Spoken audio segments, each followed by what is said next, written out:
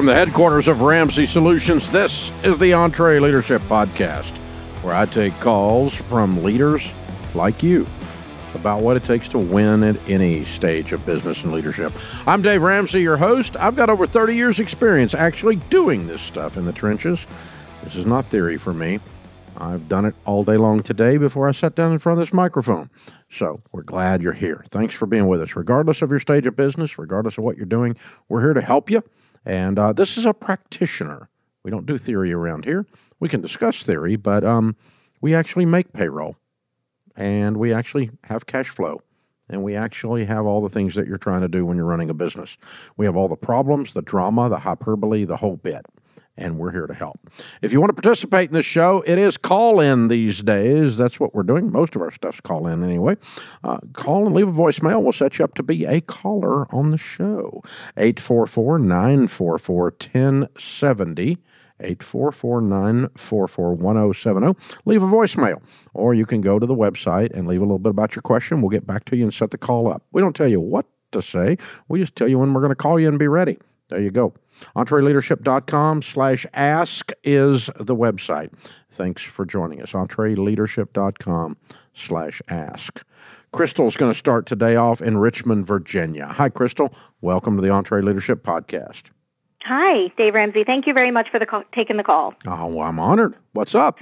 Well, I am in baby step 6, and I'm just about ready to pay off my house. So I'm very happy about that. Good. And I'm trying to utilize these steps in my business. So I own a consulting business that averages an annual revenue of $600,000. Mm-hmm. I bring in 50% of the sales, and I manage a team of 5 people, 1 other salesperson and 4 admins. I think I've grown my business to the maximum point of my abilities and what our team can handle.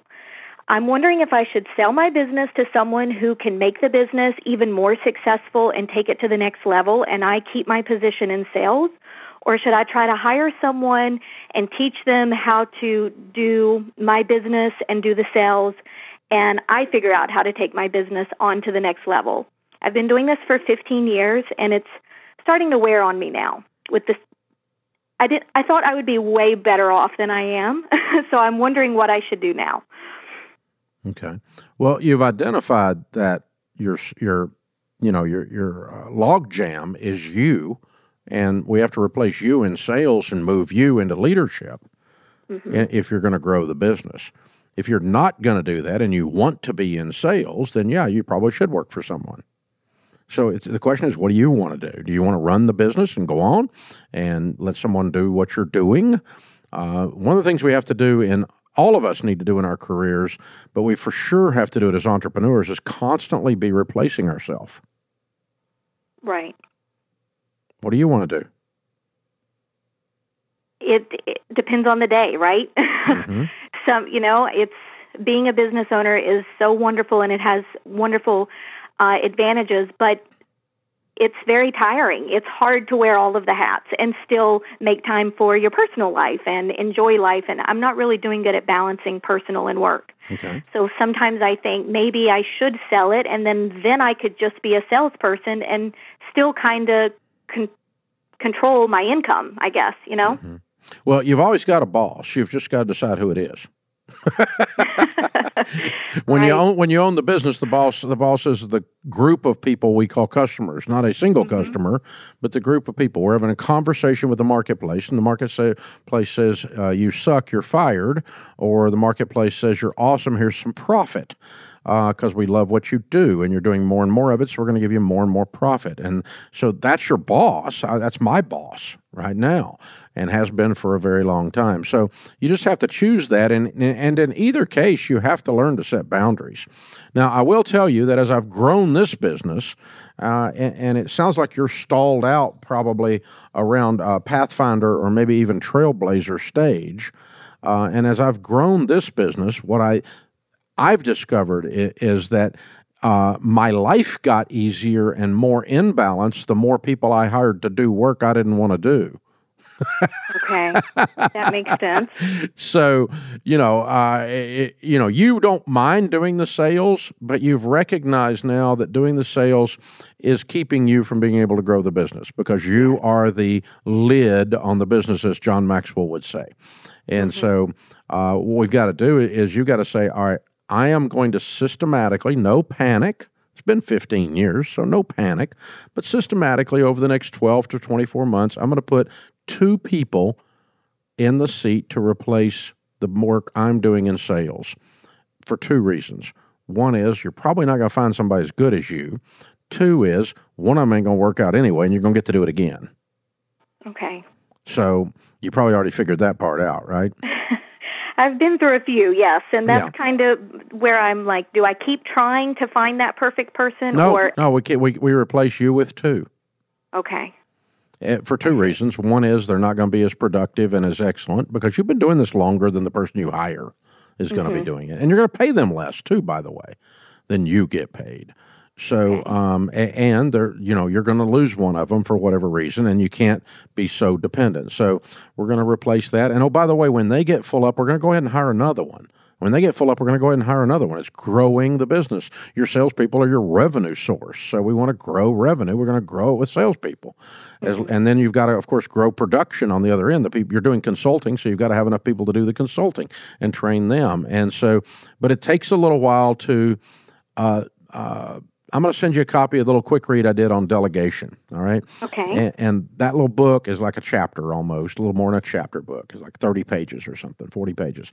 And the point of delegation is you should not turn loose of something until you're confident that the person you're turning it loose to is competent and you can trust their integrity. You trust their competency and their integrity.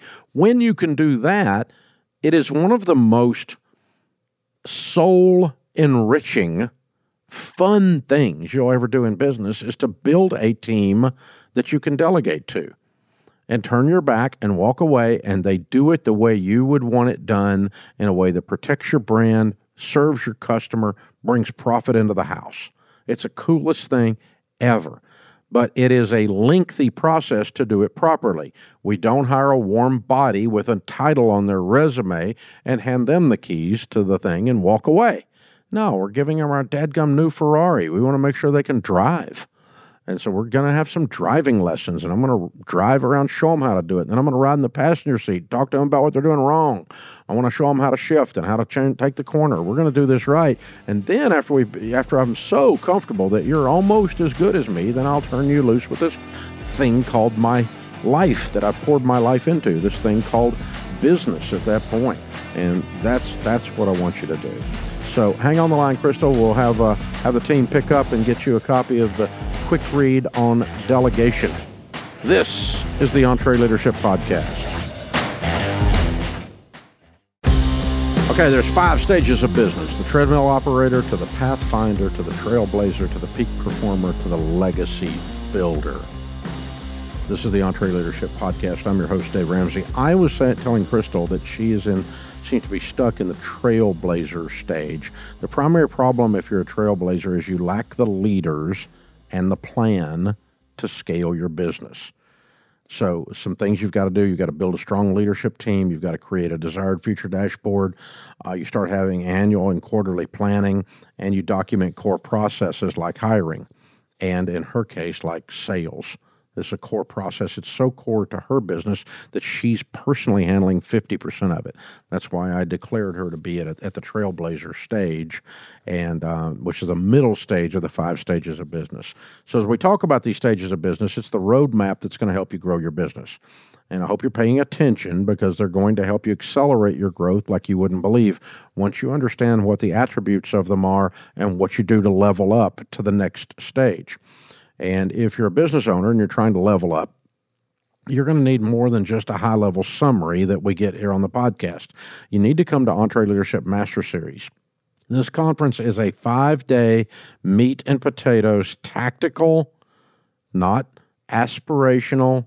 It's motivational, but it's motivational because we're going to show you exactly what to do, crash course on how to grow a business.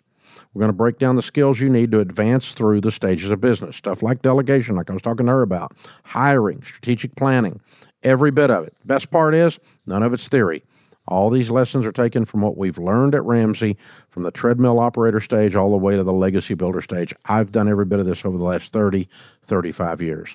There's so much to talk about. We've even added an extra day of the conference this year. It's happening November 5th through the 10th here at our headquarters in Nashville. You do not want to miss it. We are very close to being sold out, and you're getting ready to enter FOMO mode if you don't get your ticket. Yep, fear of missing out is going to come true. So you do want to go and get your tickets now. Go to entreleadership.com/Master Series and get your tickets. Skylar is up next. Skylar is in Charlotte, North Carolina. Hi, Skylar. Welcome to the Leadership Podcast.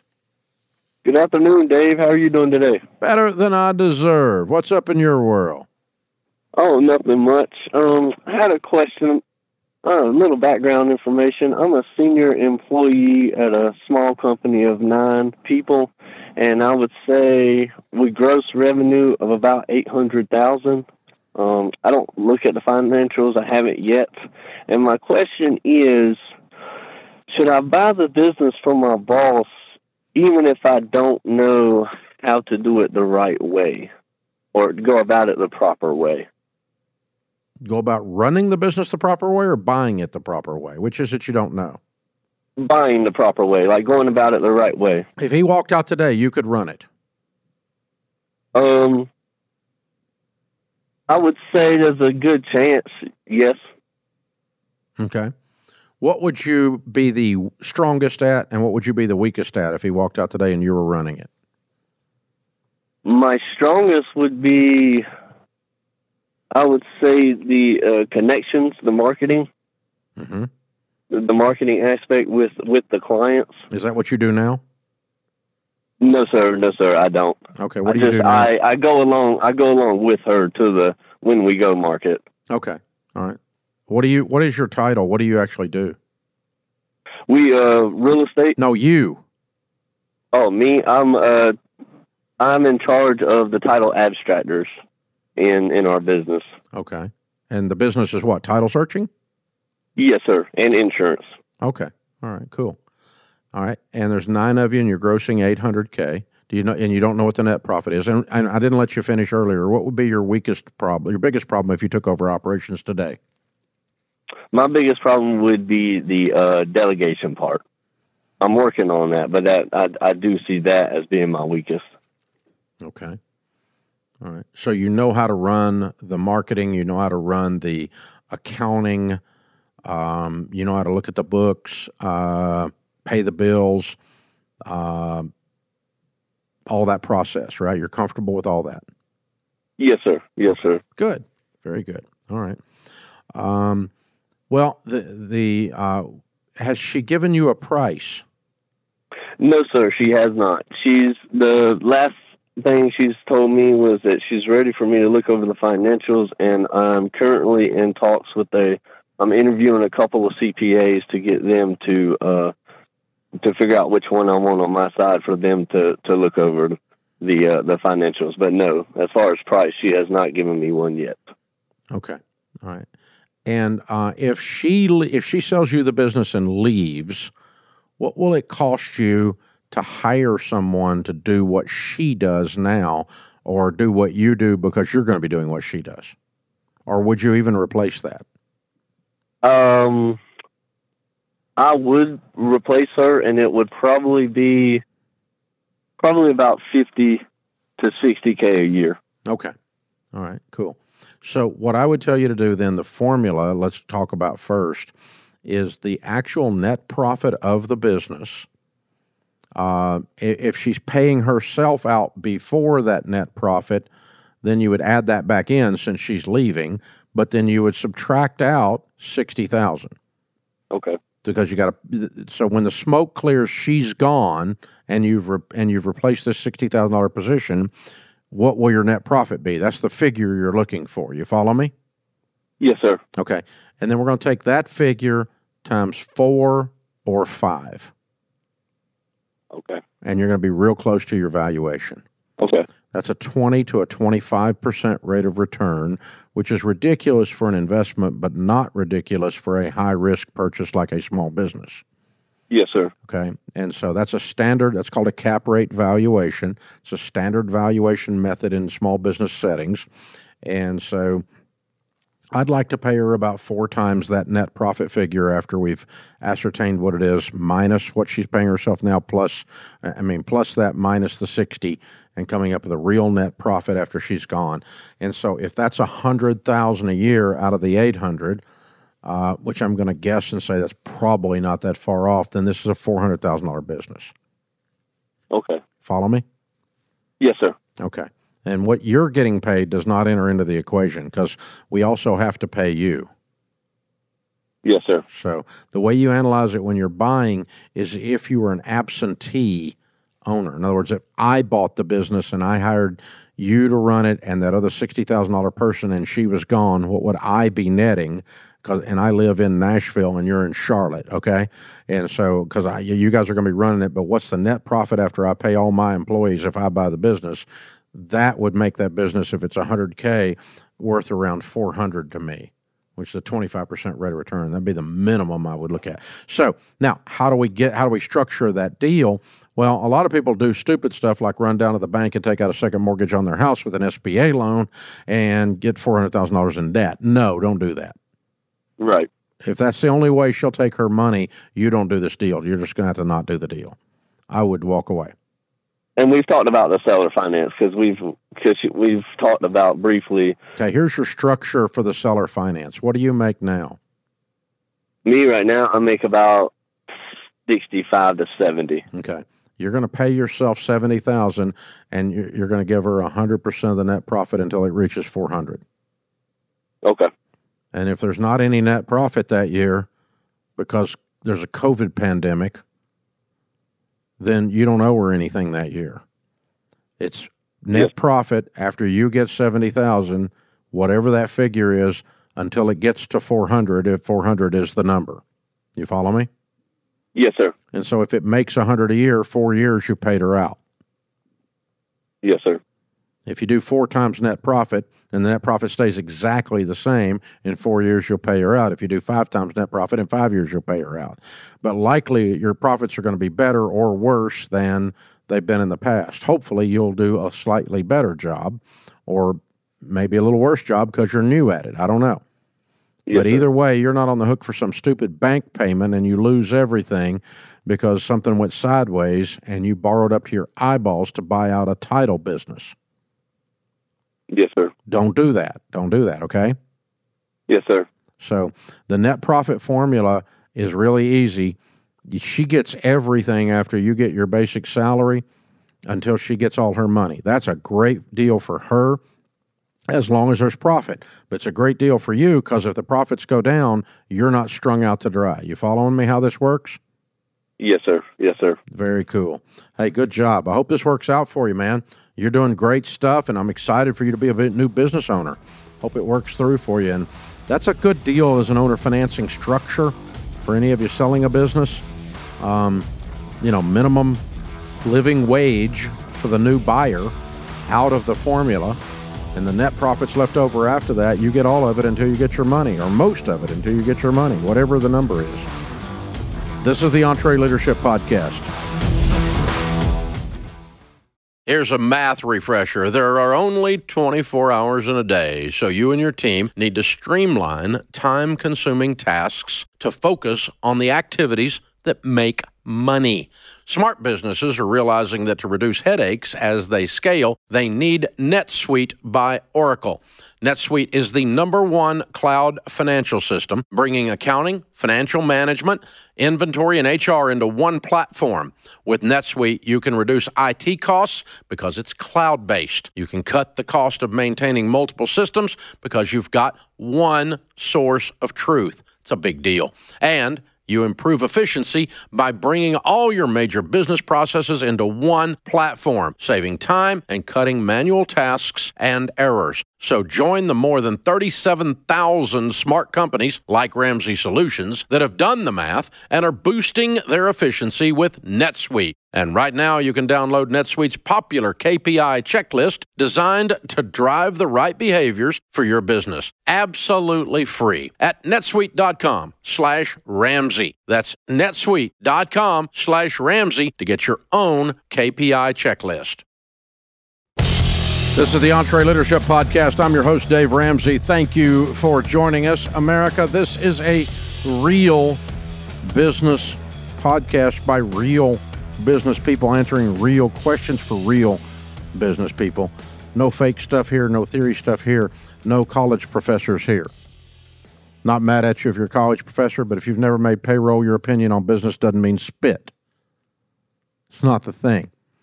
If you hadn't actually done it, listen, it's a thing. It matters. So our phone number here, if you want to join us and be part of the program, is 844-944-1070. And you can leave a voicemail, and we'll get you set up as a caller on a future show. Thank you so much for joining us. Jake is next. Jake is in Illinois. Hi, Jake. How are you? Hey, good to be speaking with you, Dave. You too. What's up? So my question is, what do we do with the net revenue of our business?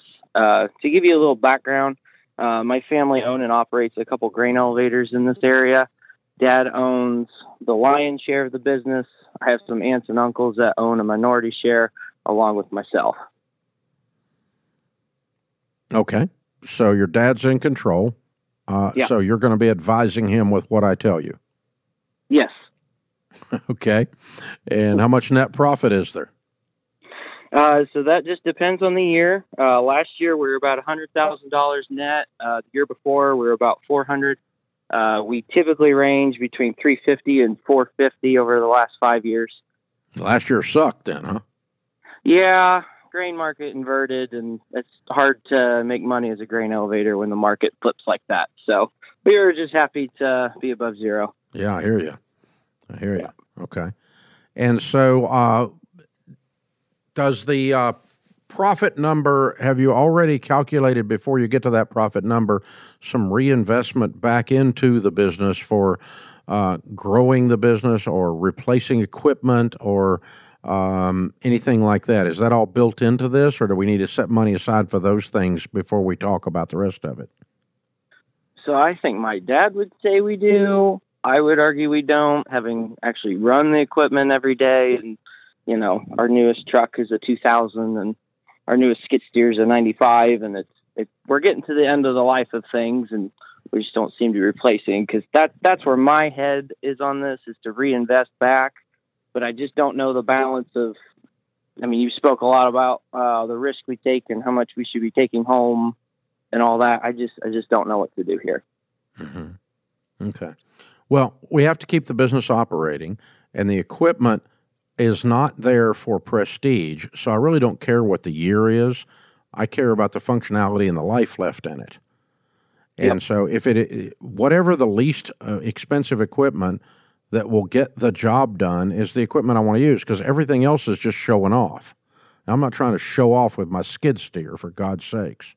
Right. So I just want a skid steer that does the job. And so now if if the thing's old and it's worn out and it's laying down more than it's standing up, then, we got a problem because we can't get our work done. Now we got a business function that's blowing up because of a piece of equipment. So the balance is not to always keep new shiny equipment that everybody's impressed with, but to keep the minimum equipment on board that will continue to get the job done. Getting the job done means a level of reliability and a level of sophistication of the equipment. And so, in our world, our skid steers are computers. And so let me tell you about computers. The day you take them out of the box, they're already obsolete. Yes. And so we're constantly we have a line item in our expenses for constant technology upgrades. And it's not because we want the newest or the fanciest or we give a flip about what someone thinks about our computer. We just are in the broadcast and computer and network digital world, and we've got to have stuff that gets the job done.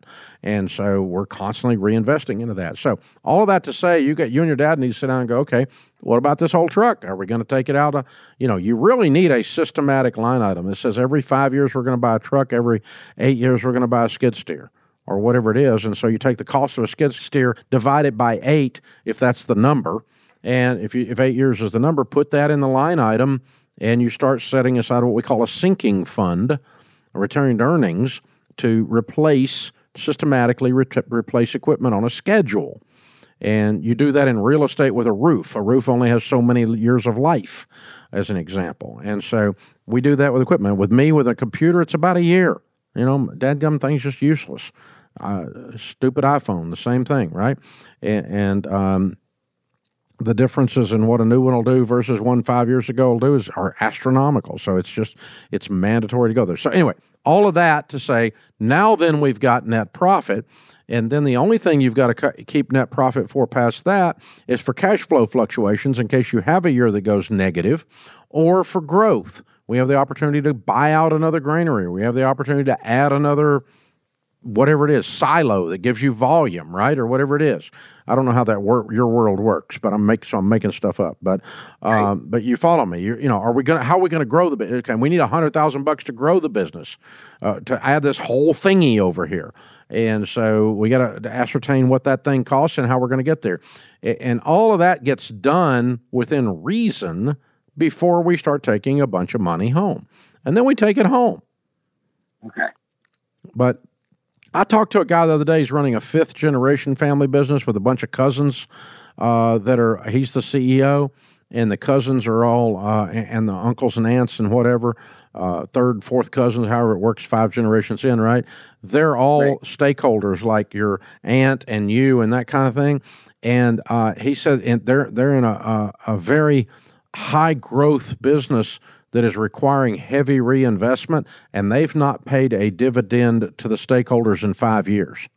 In other words, 100% of their profits have been rolled back into growing the business and upgrading equipment and moving on. So that's a possible scenario for you and your relatives, that there's not any distribution. There's not a requirement morally or ethically. What's the thing we have to do is keep the goose that is laying the golden eggs, the business, we have to keep it healthy. That's the primary. After that, then we start distributing to stakeholders and aunts and uncles and minority shareholders and that kind of stuff. But we're going to do what's right for the business. And now I'll tell you this also, the flip side of that is eventually you need to start taking some money out of the thing, or there's no point in running it. If all it does is eat money, then there's no point in running it. Now we're running a hobby. It's not really profitable. So at some point, the investment needs to turn and create return so that, so that there is a distribution. So 5 years and not getting a distribution means that but he thinks he's putting money in the bank with that guy. He thinks he's putting money in the bank. There's going to be dividends that pay. The stuff he's doing now is going to pay big in the following 5 years. So that guy, that CEO, that other CEO I was talking about. So yes, let's replace systematically line item in the budget, replace equipment, and no, there's not an ethical requirement for profit distributions, but it is the reason we want to own a business, is to create profit distributions. So at the end of the day, that has to happen too. So there's this balance, this dance that we go in between the two. And so these days around Ramsey, we're at the point that we have heavy profit distributions, even though we have heavy reinvestment. But, the size of the business and the amount of money is different than it was in the old days when we were scratching and clawing a little bit more than we are today. This is the Entre Leadership Podcast. We just got back from Summit 2024 in Dallas, and it was absolutely incredible, y'all. If you missed it, you don't want to miss the next one. Me and a few thousand small business leaders are going to Denver next May to hear from John Maxwell, Pat Lencioni, Dr. John Deloney, and many, many more. Plus, for the first time ever, we're doing reserved seating. The sooner you lock in your tickets, the better your seats will be. But hundreds of tickets are already gone. So don't wait. Go to EntreLeadership.com/summit to reserve your seats today. This is the Entre Leadership Podcast. We're glad you're with us. Thank you so much for joining us. If this is helpful to you, please follow the show. Click the follow button, subscribe button. Leave us a nice 5-star review. 1 stars aren't helpful. Mama said if you ain't got anything nice to say, don't say anything at all. Share the show. Share a link or click the share button likes, shares, subscribes, all these things help us because they let other people know that the show is moving the needle for you. And it causes the algorithms on the old podcast world and the YouTube world to work, and more people then find this. So thank you for subscribing, sharing, reviewing, liking, all those things. Do all of it. Do all of it. It's your only marketing hope. Jen is with us in Delaware. Hey, Jen, what's up? Hi, Dave. Thanks for taking my call. Sure. How can I help? My husband and I are doctors of physical therapy with 17 years experience, and we opened our own private practice in July of 2019. We started with one location with just the two of us, and we now have 2 locations, 7 full-time employees, and a couple part-time college student employees. Wow. Our plan is to grow to 4 clinic locations, but since we are an insurance-based company, it's been very difficult for us to save money to move forward with that because it seems that reimbursements continue to decrease. So I was curious if you had any suggestions on how we could maybe budget better for growth when our reimbursement is unpredictable, seems to always decrease, and can be delayed sometimes weeks or months from the time of service. Decreased? You mean they're paying you less? Yes. Well, at what point do they pay you little enough that you no longer deal with them? Well, unfortunately, 60% of our patients are Medicare, and we don't have a lot of bargaining power with the government on that. No, you don't. And But the only bargaining power you have is get out of that part of the business if they make it unprofitable. And I know lots of docs that have. Right. That's why I'm asking. That's a tough At call. what point do they lower this so far, the insurance claim or the Medicare claim, they lower it so far that it makes it not worth doing? Well, I guess if we got below that, at least break-even number, we're probably about 10% margin with them. Man. Yeah, healthcare stuff. Yeah. No, it's not just healthcare stuff. It's business model stuff. So this is what's driving stuff like concierge medicine. You know that, right? Right. Because we do have some people in our area that do a cash-based service. I just don't know in the area that we live in if that would be something that we could live off of. Well, you can't live off of no margin. I mean, if you're losing 20 cents a watermelon, you don't want to get a bigger truck. Right. So, I mean, we gotta think this through. I'm not saying you're there today, but what you're describing is you're trying to get more and more of the kind of customers that you don't like. Right. We have dropped some of the lower paying insurances, the private insurances that were starting to pay us less than what it cost us to treat a patient. So we have dropped those. Yeah, you have to. Because, we just can't treat them. And luckily for us, it was a very low percentage of those patients that we did have on our caseload. Exactly. And we offer them for out-of-network benefits. So that is an option that we've gone to.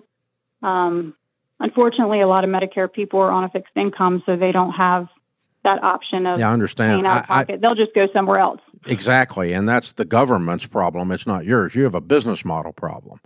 Okay, you're not running a nonprofit, and so you don't have a choice in this. I mean, I love your compassion, and it makes your heart sad. It makes mine sad too. But you can't destroy your ability to stay open because we're sad over this group of people over here on the side. And so, you have to drop those when they're unprofitable. It reaches a point, and Medicare may reach that point. It has in other parts of your world, not necessarily PT, but where you are, but other parts of the medical world, people are just abandoning it because it's not worth screwing with. And again, if the margins get so tight, it's not healthy growth. Let's say that your mix went to 80% Medicare instead of 60%. But you could grow 6 stores instead of 2, right? You don't want that. Mm-hmm. You don't want that because now you've built a whole network of stores that are dependent upon a dying profit margin. Does that make sense? Yes, absolutely. And so the more I can move, if I'm you, if I grow the stores slower, but I can move my mix to less and less of the low margin mix, then the better off the more stable you're going to be, the more you're controlling your own destiny. And so I would rather have 3 stores than 6 that are highly profitable, and that we're doing good volume in them, but the mix is not. The mix might be 40% Medicare and 60% the other, rather than the other way around, because you're moving in a direction then that allows you to do that. So that's what I would do if I woke up in your shoes. Because what you're describing here is a revenue variable that you can't control. Sure. And really have zero impact on. And so they can come along and just change it unilaterally. And then you're just screwed, And we're finding that even with private insurances. Exactly. When they've got high deductibles and, people just can't afford, they kind of look at PT sometimes as a luxury. Yep. That, well, maybe I could just get by without it. So they don't, because they can't afford to come in and pay cash. Yep. And that creates a different marketing thing where you say, okay, we have to convince you that this is important to get your money, Right. And because it is important, it's a valid service. I'm not being sarcastic about it, but instead of I'm coming over here because it's free and my doctor told me to come, it's free to me, but my insurance company's paying for it. Now I got to actually have some skin in the game, no pun intended. Sure. And and now I got to actually decide if PT is valuable. Now you've got a different client interaction that involves a value proposition. You have to show them that you're valuable, not just, they come in and it's a no-brainer. Doc told me to come. What do I do? Okay, do that. Okay. And you walk through, your process. So, you may be moving more of a privatized thing. So an example of that, I referred to it earlier. I've got several doc friends that have gone to concierge, and they have to have a value proposition. I personally have a concierge doc, and the value proposition is obvious for me. It's convenience. I can pick, and it's instant service and thorough service, and I can afford I'm a high income earner. I can afford to do that, and but the value proposition can't simply be you're going to sit in a waiting room for 6 hours and wish I knew how to do my scheduling. Right. I'm not playing that. Not for any amount. As a customer, I'm not. So it's a different world, and then you've got a different discussion with your customer at that point. So, yeah, I think what this is forcing you to do is that volume might not be your answer on stores as much as addressing your product mix on the stores. That might be the way you go. That's just looking at it from the outside. I'm almost looking at it from a customer's perspective. I mean, I've done some PT from time to time, and I do value what you guys do personally. So, you're a hero. Appreciate what you do, and I appreciate the way you guys are looking at it. But it could be that the shifting private insurance market and the shifting Medicare market is telling you less volume, higher margin is a better model than high volume, low margin, that you can't control the revenue stream. And that's your mix. That's a philosophical product mix decision you've got to make.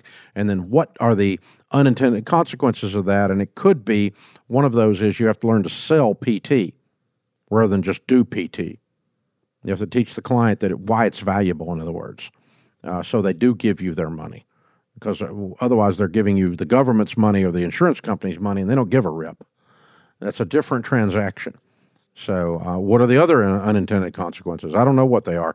I think one of the positive ones is you're going to have increased cash flow because you're not all your payments aren't delayed. They're cash on the barrelhead, and that's the direction that you go. So really, really good stuff. Hey, guys, that's a good, solid 47 minutes of podcasting or something like that, somewhere around there. We're glad you're here. Hey, remember, better a weary warrior than a quivering critic. Leaders serve. Leaders are active. They're not passive. Leaders act on principle, not appearances. This world needs more high-quality leaders. So choose to lead. I'm Dave Ramsey, your host. Thanks for listening to the EntreLeadership Podcast.